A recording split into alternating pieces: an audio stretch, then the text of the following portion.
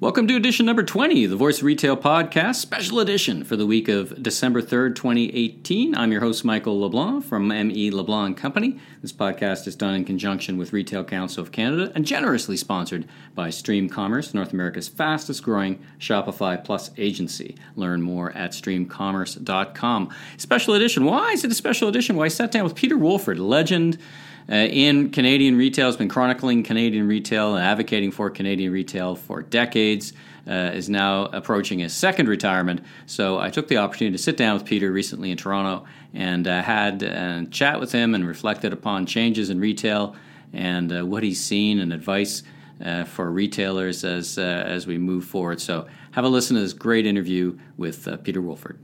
All right, everyone, welcome back. I'm here with Peter Wolford, the man, the myth, the legend. Peter, I'm fond of saying, knows where more skeletons are buried in the retail industry in this country than anyone else. Peter, how are you today? I'm doing well, and folks, you can tell Michael worked in marketing, can't you? So, Peter, you're at 17 years of doing Retail Quarterly Conditions Report, years at Retail Council of Canada. You retired once, and now you're retiring a second time. So I wanted to take the opportunity while we were together of just, with such a lens on retail over the decades, everything from government relations to meeting with ministers to from an economic lens. Tell me a little bit about how retail has changed since you've been involved in this crazy world that we call the retail industry. Boy, my goodness, when I started, Michael, I think retailers were in caves selling out their merchandise set out on rocks. I started with Retail Council in 1988, so inflation was roaring ahead at double digits. The country was in the midst of a boom, about to head into a induced recession, and retailers had no idea what was going on in their operations.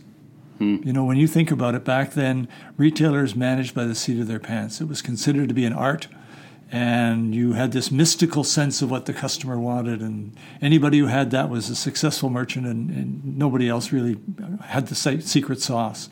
Fast forward to today, and it's a business that is so professional, so technically accomplished, so knowledgeable, so insightful. The difference is night and day. It's really, I often say it's the art and science, because there still is an art component. To have great merchants have a sense of the business and what consumers are looking for, but the science has really developed and really taken hold. It has changed so much. Yes, you're right. Good merchants understand that customer in their bones and just know what she or he is looking for when they walk into the store or go onto the website. But as you said, the key difference today is the metrics for retail have emerged and become very powerful, and retailers have become very good at reading them. The classic case is inventories. At the start of the century, retailers sort of knew what they had in the DC and in the stores, but that was about it. And today, they're watching that stuff like hawks. They know day to day to day. From your experience in retail, the caliber of insight into your inventories is enormous. And we saw that in the downturn in 2008. In every other downturn in the Canadian economy, retail inventories ballooned out of control. Didn't happen in 2008. Why? Because retailers were watching their inventories. And that's a really tangible measure of just how far the trade has moved forward. And that's before we even start talking about online commerce. Right. So that's obviously been, there's been many changes and waves of changes over the past decades in retail, but there's probably not been anything quite like online retail. Now, it's not been an overnight success either. Tell us a little bit how you think that's changed retail from your perspective. We're not in Kansas anymore, Toto. Well, you sat through some calls with me today and yesterday. Sure. And you know now just how profound that change is and how quickly it's occurred. This holiday season is, even more than last season, is an online season. It's almost like every year I say this is the tipping point, but we find a new tipping point every year. Right? Yeah. This year it's driving sales. In most of the members we've talked to, it is the online space that's growing. The store is flat, if you're lucky, or maybe up marginally, and there are many that are down. And it's the online sales that are pulling the company into the black column.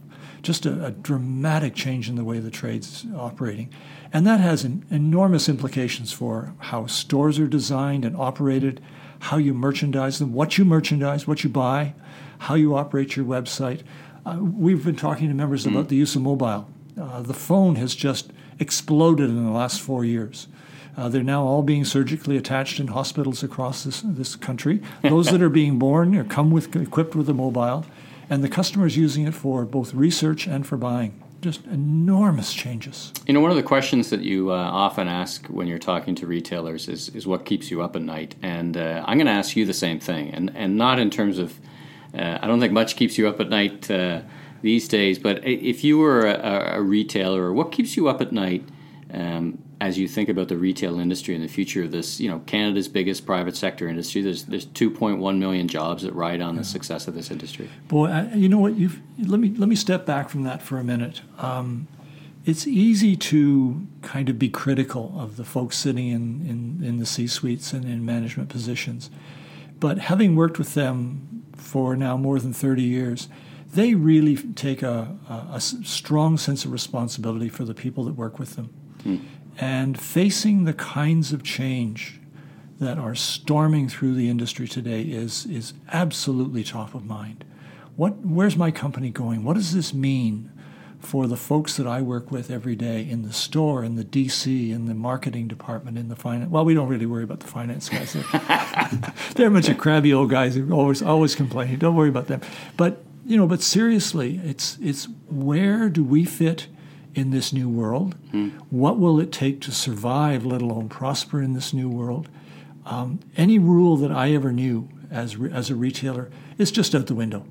I mean, we often talk about, we were having a conversation about the number of years that retailers tried to eliminate the back of the store. And they said, well, my goal is to have the smallest back of the store possible. And now it's, fast forward to the future ain't what we thought it was going to be. Now they're like, well, let's do a dark store strategy, so I'm shipping from store, so I want a bigger store capability. It's just, the turns and twists, right? Yeah, I actually had a member say that. He said, Peter, I've been in retail for 25 years. For 24 of those years, I was trying to shrink my back area. Now I'm growing it. And that's one tiny measure of just how the whole concept of what a store has changed. It may not be a place where you just sell anymore. It may be a place where you celebrate the product, you provide customer support, information. Selling is there, yes, but it's a pickup spot. It's an experience. I mean, we're talking about experience in retail today. Sure. It's with the customer going on site, on websites, the store is going to play a profoundly different role than it has in the past. And the two will work together in ways that the customer will teach us. And that's such a great point. It's in ways...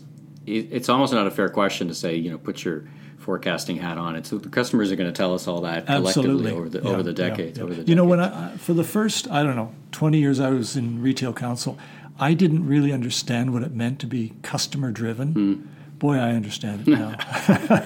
Well, let's talk about you for a few minutes. So as you look forward to the next phase, where do you think you're going to spend most of your time when you're not thinking about retail? Well, it's a virus in the blood, Michael. You know this as well as I do. You never really leave it. And amazing, this week talking to members, you get right back into it. So I will always carry a soft spot in my heart for retail. I will bleed retail council blue. So that's going to be very, very close to my heart and my interest for quite some time. I'll do a lot more volunteer work. I still have a couple of little contracts that people want me to do. Yeah. Maybe a bit of teaching, we'll see. I'm going to play a little more squash, do a little more travel, get to know my grandchildren better.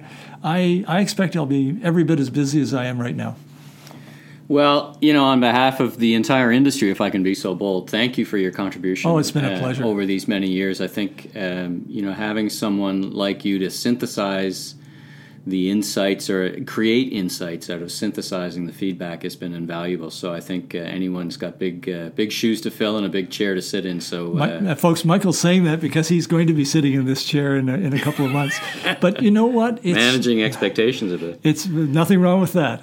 But it's the members who've taught me. I mean, I'm a former public servant. What do I know about retail? Right. So what I have learned has come from unbelievably generous people in the trade who have given so freely of their time, their insight.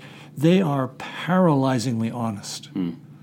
They when things are going soft, they frankly admit it and they'll say why. Yeah.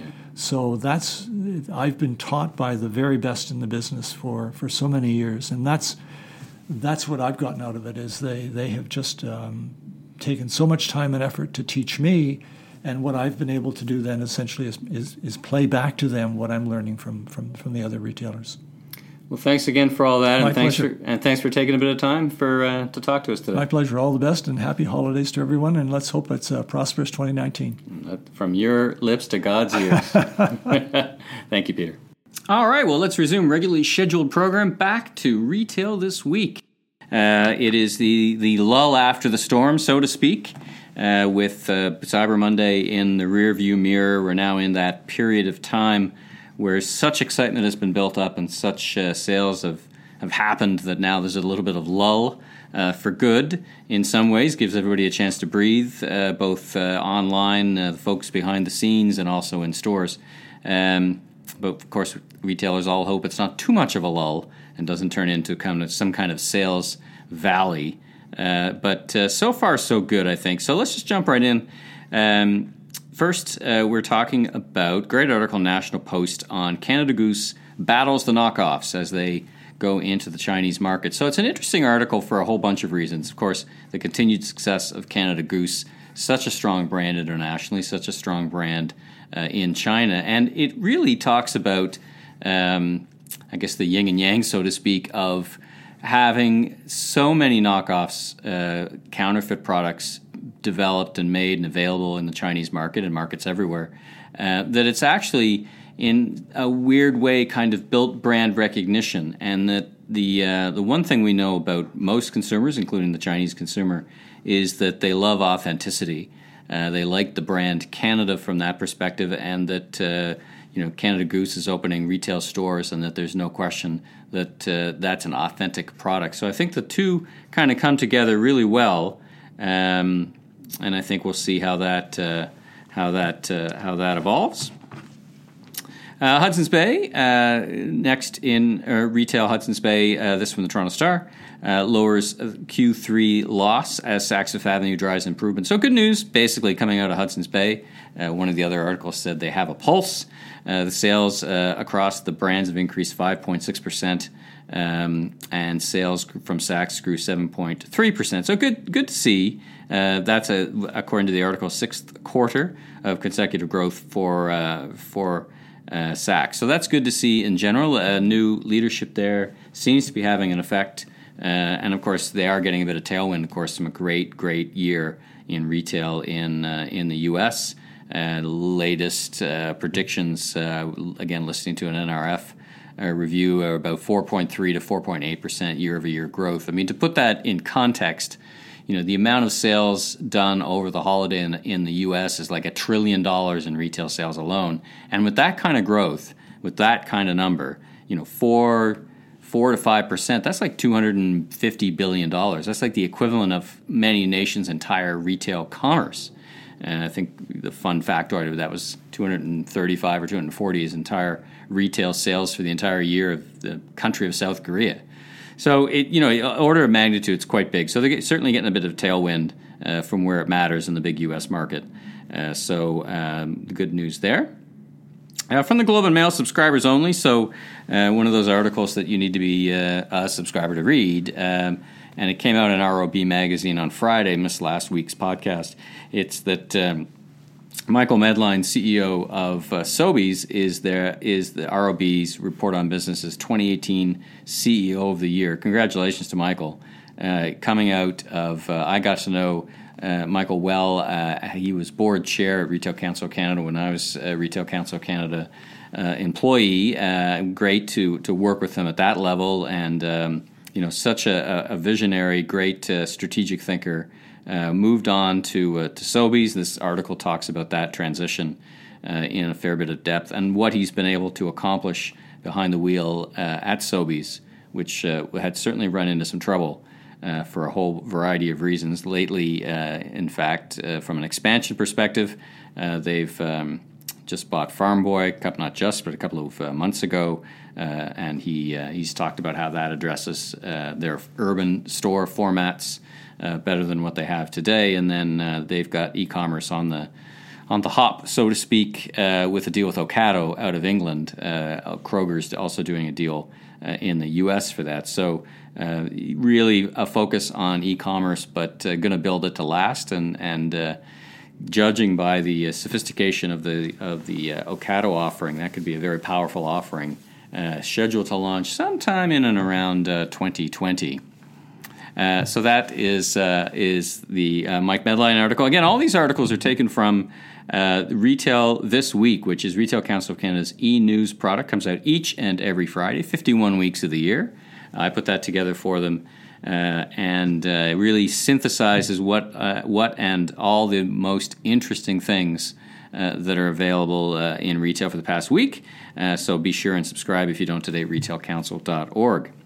Next up, Ivanhoe Cambridge launching a pop-up retail space, 10 shopping centers. This is interesting. I mean, generally, retail pop-up spaces in malls have been mixed success, have been met with mixed success. Different models have been tried across different malls, but even the biggest malls have had a bit of a mixed success in terms of bringing in small vendors and giving them exposure, even giving them some pretty premium locations. So Ivanhoe Cambridge, which is Montreal-based, they're launching it in 10 of its malls, this from Retail Insider. They're actually partnering with a company that helps facilitate those pop-ups, so good luck to them. Whether that increases sales or traffic or dwell time, all good initiatives that adds excitement and really interest to the malls. Doesn't always, though, add sales, so that's where we'll see whether the participants can get some gain out of that. On the darker side, I guess you could say, Crabtree and Evelyn is closing all their stores. 123 people, 19 stores, 11 in Ontario, 6 in BC. This is from National Post, 1 in Alberta, Quebec. So Crabtree and Evelyn, I guess, really lost the script, I guess, and really have been outmaneuvered by the likes of Saint-Jean and other types of Bed Bath and Body shops. Bed Bath and Beyond, not quite the same thing, but at Bath and Body shops. So really giving it up, not making a go of it. As I often say, there is no retail apocalypse, but not everyone wins equally. So retail in Canada looks like it's trending to about 2.5 to 3% growth year over year, but not everyone wins equally. It is a fiercely competitive industry. So Crabtree and Evelyn experiencing that now and calling it a day. A report here, and this was reported in several news. I picked up the one from the Star, where there's a report that is coming out from Dalhousie and Guelph around a projection about food. And the interesting thing about this report is, first of all, it tends to be pretty accurate in terms of projecting forward. And, it's projecting a decrease in costs on protein, particularly beef. And beef had a huge run-up in cost, like 20% in one season. And now, I guess a combination of factors, people are eating less beef, and some of that is just because of price. It got priced out of the market a bit. Other is substitutes, lifestyle changes, but the report's calling for less price reductions or stability at least. But overall, that fruits and vegetables are going to go up, and some of that's climate driven.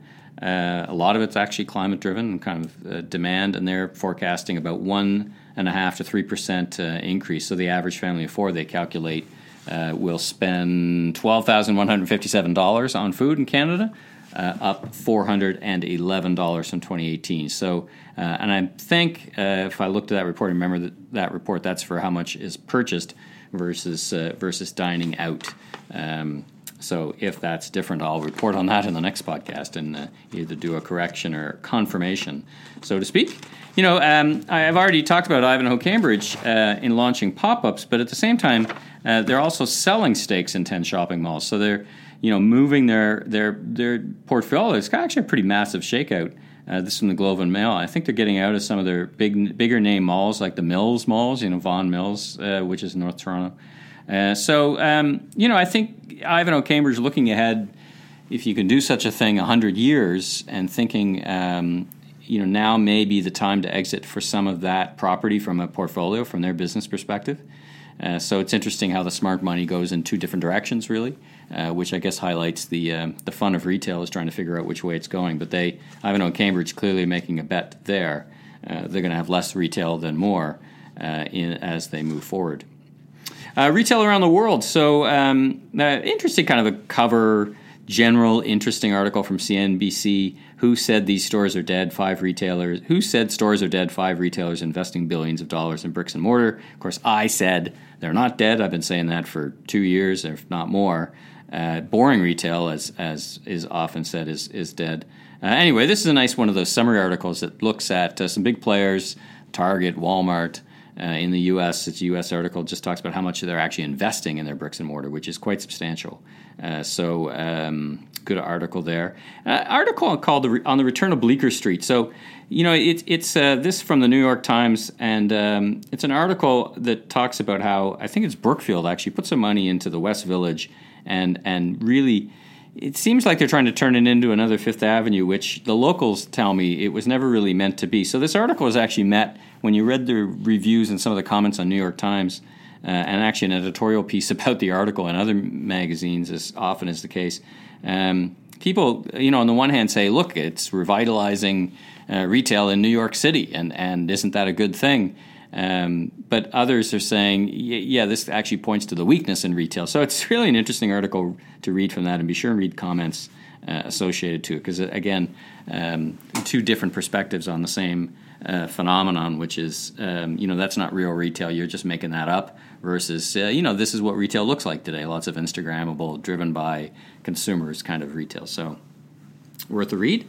This from Upworthy. Patagonia's CEO is donating the entire company's $10 million Trump tax cut to fight climate change. So a great example of a brand putting its money where its mouth is. Patagonia owner, never a big fan of Trump or his policies, and basically saying, yes, we did save money thanks to these cuts, but yes, it is in their estimation coming at the cost of what is going to happen to the planet, what's going to happen to the environment. So let's just put back that $10 million that we gained back into fighting climate change. So that's pretty high strategy, high-minded. I don't mean high-minded in terms of anything other than really walking the talk. So good on Patagonia for doing that. That from Upworthy.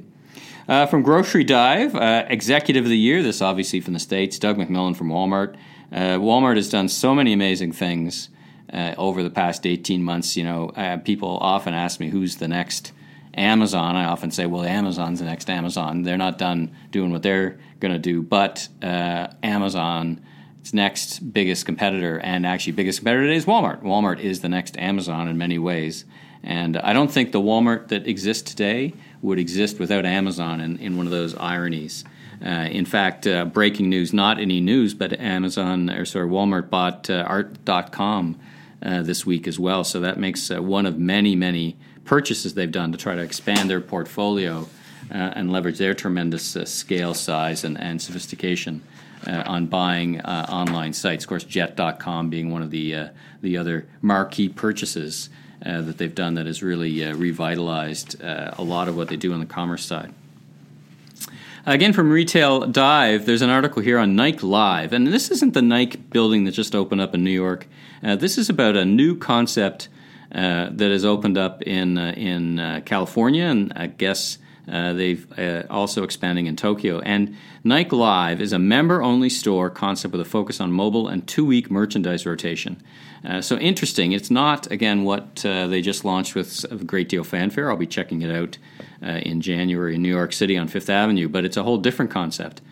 So it's actually confusing because the media is calling one of those 2 Nikes the future of retail. So we'll see which one is actually the future of retail. Of course, the short answer is it could be both. Sears chairman offers to buy bankrupt retailers. So Eddie Lampert has put forward a bid valued $4.6 billion to the bankrupt to buy the bankrupt retailer. So this drama continues. The saga continues. Whatever you want to call it. As my I got to know Steve Dennis, who's a great commentator, and find him on stage together, and as he often says, and in other news, took a pile of cash and set fire to it. So we'll see how and where this whole Sears thing in the U.S. winds up. I know where I think it's going to wind up, and I think I'm more aligned with Steve Dennis than then I guess I'm aligned with Eddie Lambert. Anyway, news for retail entrepreneurs. Article here feature with Heather Reisman from Indigo, who's done such a good job of steering that business. And just a nice look back. It's an interview in the Vancouver Sun. They've got a new Robson Street store, and just talking about how that business has changed, how they're adapting to how people read, and of course how they're adapting to how their store is. And recently, Indigo opened up in New Jersey, so we wish them nothing but luck. And it's a great Canadian business story to watch. As another business story to watch, the whole Decimum, I've reported on it a couple of times, the Abnormal Beauty Company. The founder, this from the National Post, talk about something to watch. This is just, oh man, this story is incredible. And, on a serious note, of course, serious mental health issues from the owner of Decimum and how the business, the Lauder family, and how the business is dealing with it.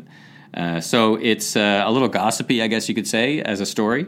I still thought it was interesting to put in because, what's been happening with Decimum affects real people who work in those stores. And not that the people who, not that the founder's not a real person, but these actions, these craziness, has an effect on people and people who are trying to pay the mortgage. So thought it was an article worth reading, and, it's kind of a gossipy article to read too, so... in addition, from Global News, Montreal Bookstore makes a giant 200-pound latke for Hanukkah. Happy Hanukkah to those celebrating that this week or this past week. They created a massive latke as a way of sharing Hanukkah with members of the Montreal. It's a Montreal-based organization. So anyway, it's a very fun picture. Looks pretty amazing, so check that out. And... a great article from the Calgary Herald about talk about a change of transition of jobs. So this welder, the story tells this story of a welder became an entrepreneur and is now the owner of Calgary's largest cannabis store. So of all the things he could have done, this person opened up Green Earth Cannabis and is now the biggest cannabis store in Calgary. So, cannabis, amongst other things, cannabis retail, recreational retail, creating so many opportunities for retailers and for entrepreneurs alike. So check that article out. It's actually really interesting. Moving on to supply chain, article here from Canadian Retailer, Optimizing the Supply Chain. Great read. It seems to be the edition of the year stories. This article from Railway Age, CN's Roost Railroader of the Year. So this is Jean-Jacques J.J. Roost is now, who leads CN, is been named the Railroader of the Year. And CN, a great supporter of retail in Canada and Retail Council of Canada as well. So interesting article, and they're really moving that business forward. No pun intended, or I guess pun intended. It's moving like a locomotive. Anyway, so I'll stop now. Anyway, check that out. From Supply Chain Magazine, kind of a fun article about spelling out the omnichannel alphabet soup. Talks about BOPIS, Boris, BOSS, all these acronyms we use for picking up in store or returning to store. So it really kind of breaks that down, not as a 101, but as a kind of a 201, and talks about how important those are to retail.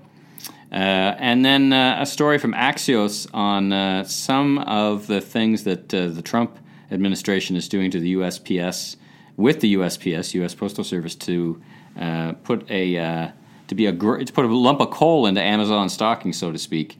Trump has come out talking about how Amazon's getting a free ride on the taxpayers' back, and he looks like he's about to do something about it, notwithstanding the announcement of where Amazon's HQ is going to go. So I think Amazon wise to locate close to Washington so they can keep their hand on that pulse of that story. Spotlighted Retail Research, if you haven't seen it, Retail Fast Facts, which for November talks about September. That's comes out in November, talks about September. These are economic stats produced by Retail Council of Canada, but actually produced by Stats Canada, and interpreted by or reported by or sliced and diced by Retail Council of Canada. So if you're a retailer, they are fundamental to work with and work through. And you can find a summary of those on Retail Council of Canada's website at retailcouncil.org.